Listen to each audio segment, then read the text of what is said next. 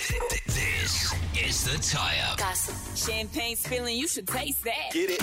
Yes, we come to you tonight with exciting news on Rhianna. At long last, she's broken her silence on when we can expect new music from her. That's soon. I'll play you the audio after we unpack this. Looks like we could have a new Bachelorette announced very soon in the form of an ex-MasterChef contestant. Allegedly, according to Woman's Day, Channel 10 is interested in...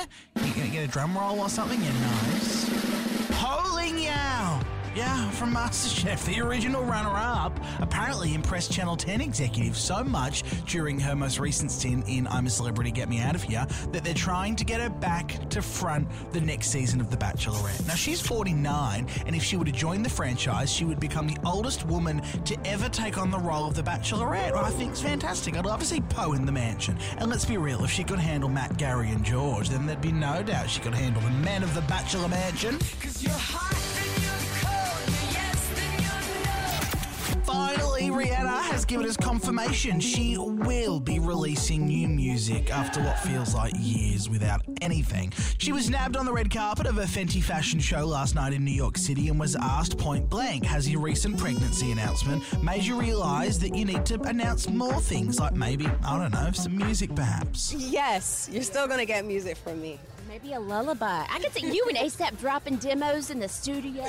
Oh my goodness, not a lullaby. My fans would kill me. They waited this long for a lullaby.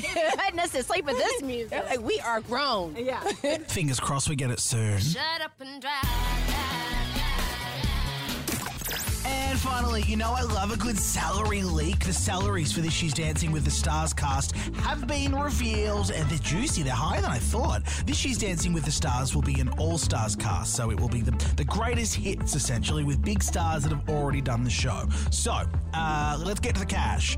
Kylie Gillies from The Morning Show is reportedly being paid $100,000. Olympia Valance will be taking home $25,000. Sam Mack from Sunrise will make $80,000. So will Ricky Lee Coulter. And ex-Batchie Angie Kent will earn $60,000. Lowest scoring on the salary list is poor Rob Mills. He'll be taking home a measly $40,000. See, it's very interesting to me because I was offered $1 million to take the part, but the figure was far too low.